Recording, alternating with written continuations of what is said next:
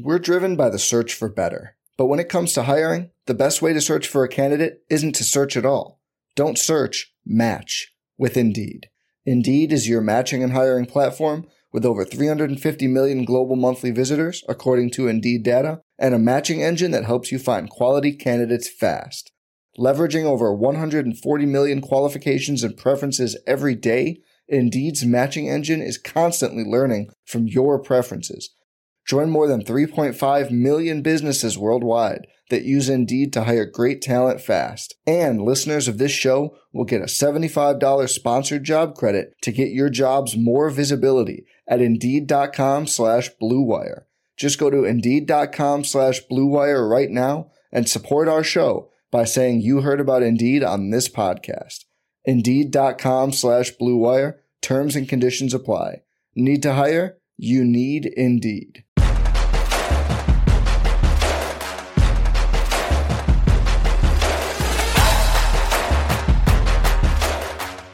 What's going on, everybody? Welcome to another episode of Spike Week, presented by rotogrinders.com. As always, I am your host, Eric Beimfohr. You can follow me on Twitter at Eric Beimfohr, formerly known in the ship chasing chat as Eric Buy-In-For. Eric Buy-In-For. That's pretty funny. People really do have a lot of trouble with my last name. It's a difficult one. I've dealt with it my whole life. It's really been tough. But anyway, today I want to talk about something. So a lot of things that I kind of start to talk about on these. First of all, I really like to freestyle. You see notes here if you're watching on YouTube. Like, I kind of put this together just as talking points. But I really like to freestyle. I think it's a little bit better. But that also comes from the fact that I am kind of, and I think everybody should, develop your kind of thoughts as you work through drafts. Like, I came into the draft season, like I started drafting in May, which some of you probably think is crazy. I am a sicko. But I started drafting in May, and like my thoughts and like the way I wanted to attack drafts was vastly different than it is now. And the only way to kind of, I talked about this on the last episode, the only way to really figure out the best way to attack drafts and the best way to kind of adapt to each draft, or, even the different sites.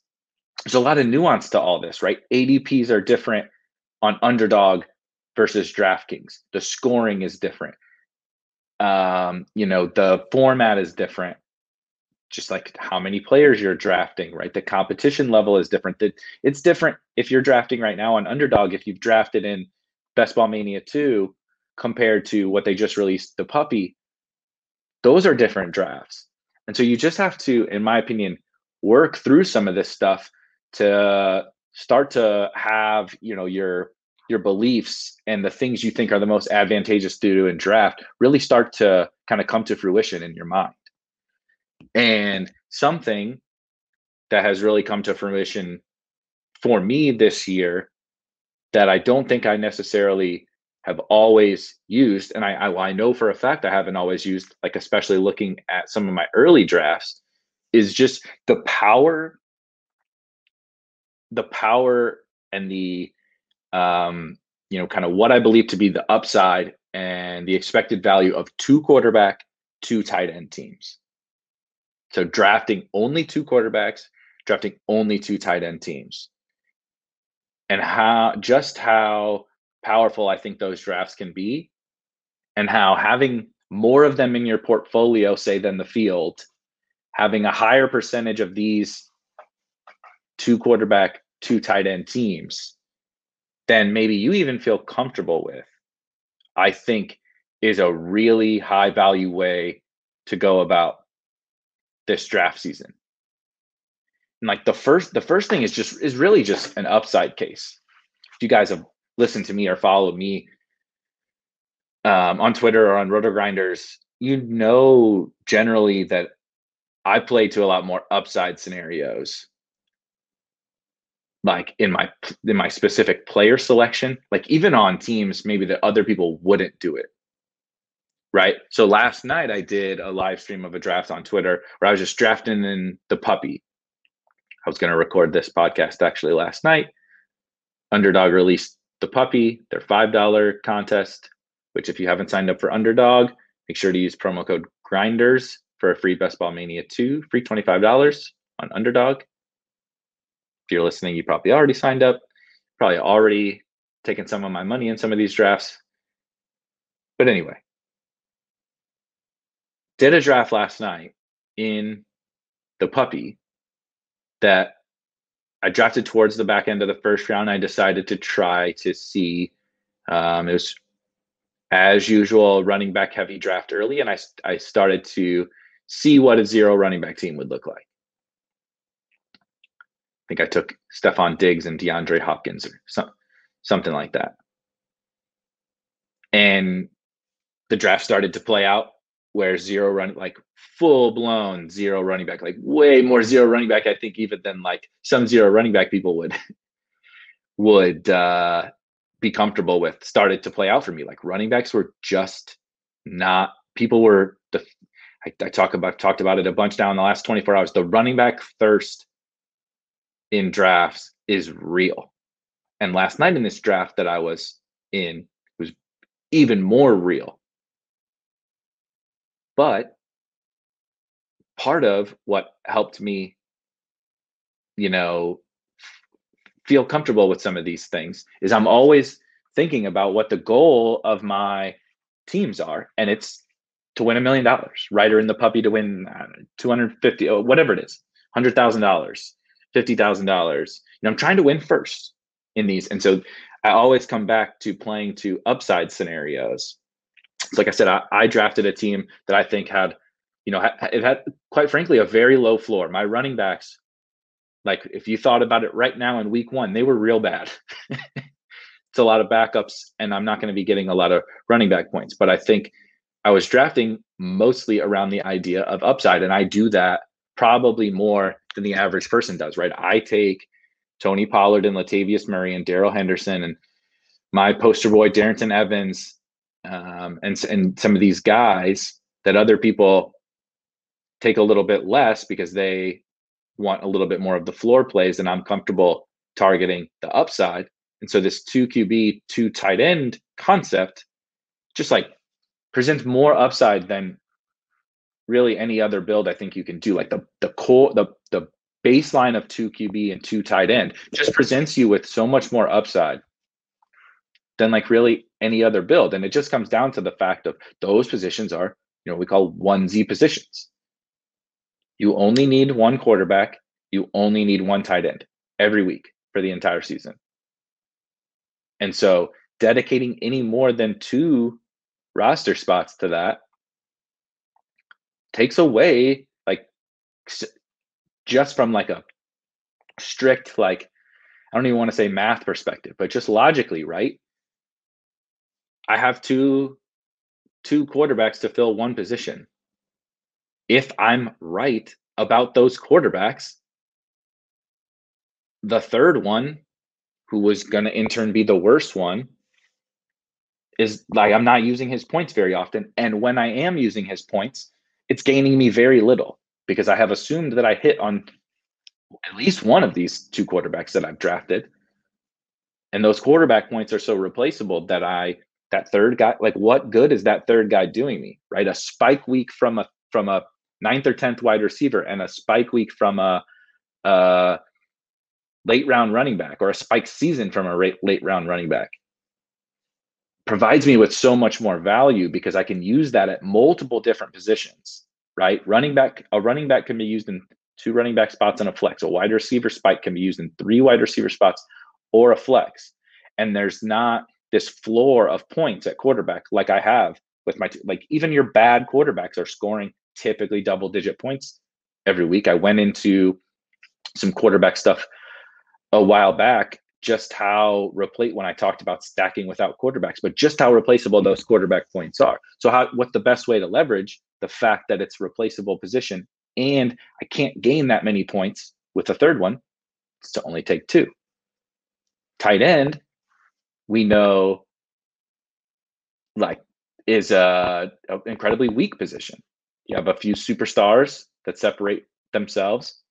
It's obviously valuable to get those guys, but just the general concept of two tight ends, again, it's basically the same thing as quarterback, except a little, less replaceable points. But if I assume that I got tight end right, if I assume I got my two tight ends right, they're having good seasons, that third one is very rarely coming into my lineup. And even when he does, that third one is not providing me that many points that I wasn't getting before, if I was right about those two tight ends that I've already drafted. So that third one is just not gaining me very much. And so, people might argue, well, that late round running back or tight end isn't gaining you that much either. He has a lot of other players at that position on your team. That could be true. That could be true. But you have so many more spots to use that player at. Right? And a late round tight end or quarterback just quite frankly doesn't have the ceiling that a late round, definitely not a late round running back, and from a usable spike perspective, doesn't really have the upside of a late round wide receiver, even as weak as the wide receiver core is right now, right? Deshaun Jackson is going in the 18th, 17th, or 18th round. Say whatever you want about what you think the Rams are going to do and what Deshaun Jackson's role is. We know a Deshaun spike is going to be a super powerful thing in your lineup. A Chris Herndon, who you're seeing on your screen right now if you're watching on YouTube, like and subscribe to RotoGrinders Daily Fantasy Sports YouTube page. A Chris Herndon spike, not as much. It's just the market is just more efficient on these positions because there's just only so many and you only need to use one. And so they have this upside. But when I was first kind of starting to talk about this concept at the beginning of draft season, like if you got Travis Kelce, it's just if you got Travis Kelce, if you got Dak Prescott, whatever, I was always just drafting the two at that position. That's like the consensus, right? That's the chalk answer. If you get an elite player at one of the onesie positions, you naturally only need to take two of them. And so I agreed with that. I've always kind of thought that. However, I think there's a lot more room to get uncomfortable at those positions. And here's what I mean by getting uncomfortable. You can be right a low percentage of the time with lesser priced players at these positions. But we still want to capitalize on when we are right. Take Chris Herndon, for example. Maybe not the best example, but I like to use him because I've drafted him way too much. We can even use somebody else because Chris Herndon may actually not be the best example. Trey Lance. I'm drafting Trey Lance a lot. I don't think anyone is really arguing that Trey Lance has a lot of upside. But let's say you miss out on these elite quarterbacks. I think it's somewhat understood that up through like Justin Herbert is this elite tier of quarterbacks. Some might take it a little bit further, but I think that's generally a tier where people feel good about these elite quarterbacks. But if you get Trey Lance, you get Justin Fields, you get Trevor Lawrence, you've drafted this person, like let's say, that's your QB1. The draft broke a certain way and you have Trey Lance as your QB1. Drafting for fear of being wrong about Trey Lance, right? Whether it's him starting, oh man, I'm worried about Trey Lance starting week 1. Well, if you're worried about an extended stretch of not getting Trey Lance points, he might not be for you. Because you have to get a little bit uncomfortable with the fact that there's uncertainty around that guy and his you know, the ceiling is there, but I don't feel super comfortable with just him and one other guy on my team. But the benefits to having only two when you hit on that player are like huge, right? If you're right about Trey Lance, or let's use, even if Trey Lance and Justin Fields are the tougher examples because we don't know if they're going to start week one or how long it'll take for them to start. But Trevor Lawrence is starting to fall. If you're right about Trevor Lawrence, and he does catapult himself up closer to this top tier of quarterbacks, you're not going to want Ben Roethlisberger on your team with a late round pick. You're not going to want Sam Darnold or Carson Wentz or even like Matt Ryan or whatever as a third quarterback. You know, whoever you take as your second quarterback, I'm not shilling for one quarterback. I think that would be overkill. But if you're right about that guy, and let's say you take, I really like to take two rookies, but I think you can even push it. I think you can get uncomfortable, and I think we should embrace this uncomfortability of, especially at quarterback, taking two. Now, there does get to be a certain point where, like, if you really, really punt quarterback, like really punt, right? Like you are drafting, and this has happened to me before, you're drafting Sam Darnold and Daniel Jones and Jameis Winston or whatever. I think taking that's kind of where it might be too much to take two, but even then, I think there are reasons to be willing to accept this punt quarterback, and you take Carson Wentz and you take Sam Darnold, and you just say, these guys are going to get me close enough, and I'm going to win all the other positions because I spent the least capital on quarterback, and these guys are going to exceed expectations, and I'm going to get close enough. Right? They may not have the upside to match those guys. These rookies and these runners probably do, but I draft Carson Wentz and Sam Darnold, and they're going to exceed expectations. And I'm going to come close enough that the upside of just having those two and using the other resource on a spot that allows you to win every other position is huge. When you combine it now with tight end, this is, I think, where people get even, because they really feel uncomfortable, and they're really not willing to embrace that uncomfortability. Is tight end is really weak, and when you wait too long on tight end, you'll often hear taking an elite tight end allows you to only take two. It's kind of the common way most think about it, and it's how I've thought about it for quite a while. It was definitely how I thought about it early in draft season. But I think we should embrace a little bit more low percentile outcomes. We should embrace the fact that pairing Anthony Firkser and Cole Kmet as my only two tight ends, more often than not, a high percentage of the time, I'm like probably losing points at tight end.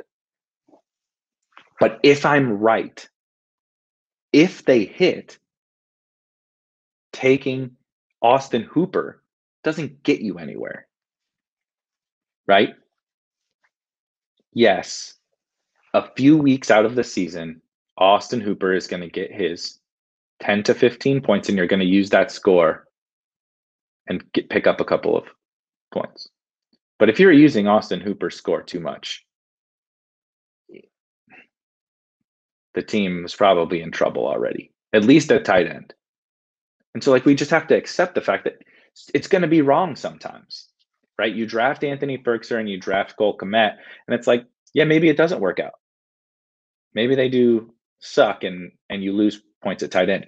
But in the scenarios where your two tight ends, even the ones that make you feel uncomfortable, in the scenario where they hit, right?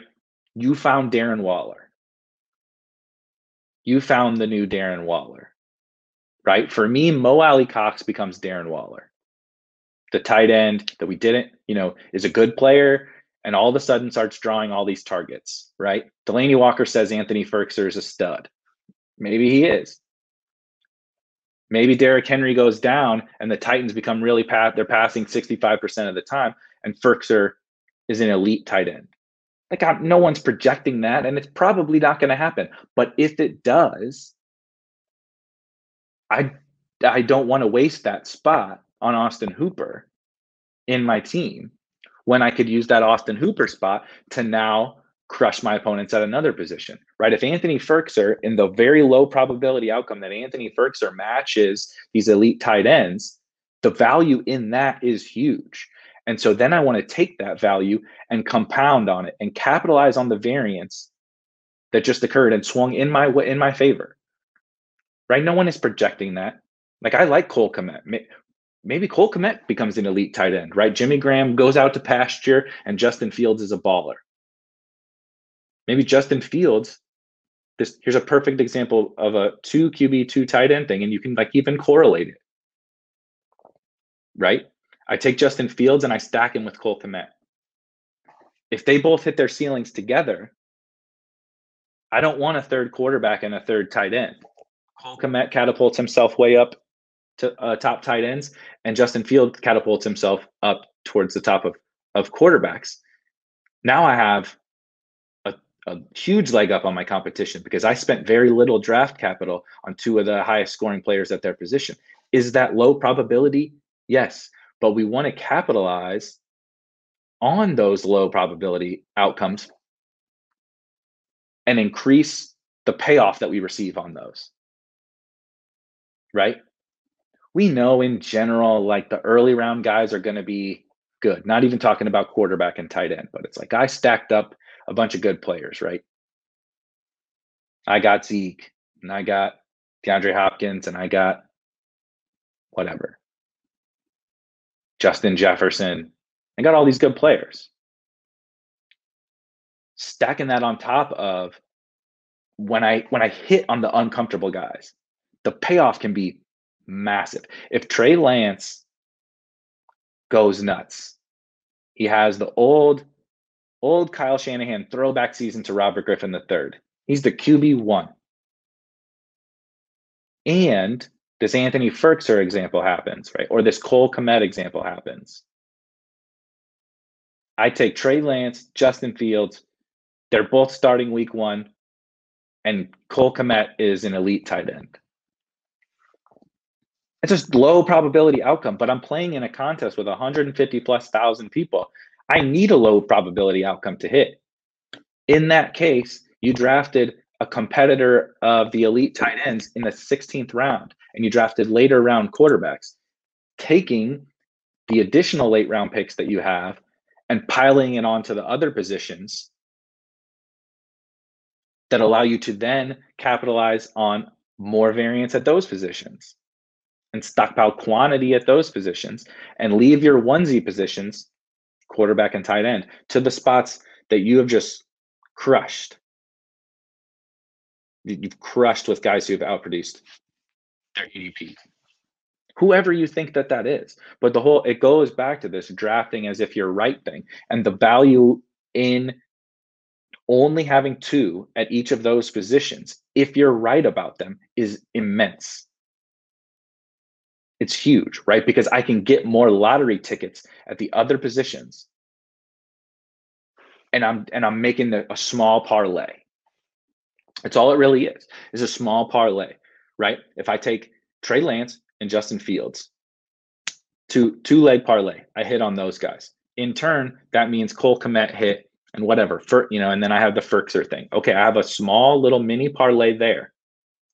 And now I just need that extra 1 or 2 lotto tickets at the end of a draft. And I probably don't, you don't need every pick in an 18-round draft to hit. But if I hit on a couple of these guys, and then I hit on that one, right? My guy, Darrington Evans.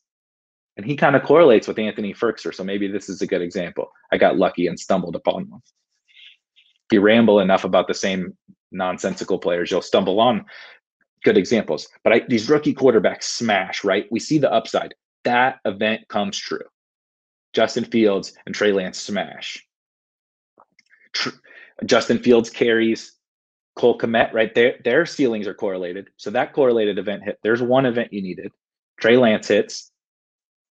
which I'm going to argue that's a high probability event, but we'll see. Trey Lance hits, Justin Fields and Cole Kmet's, that event comes together. Then you need one more event. Derrick Henry goes down. Right? Derrick Henry goes down. Now the Titans are pass heavier. Firkser, Darrynton Evans correlated. Because they're going to, Darrynton Evans obviously steps into a bigger role without Derrick Henry. They're going to throw more. Firkser hits a ceiling. It's like 3 things happen for you. You need these parlays to hit to win $1 million. And so putting them together, now you just built an all-star squad, right? And all you needed was Justin Fields.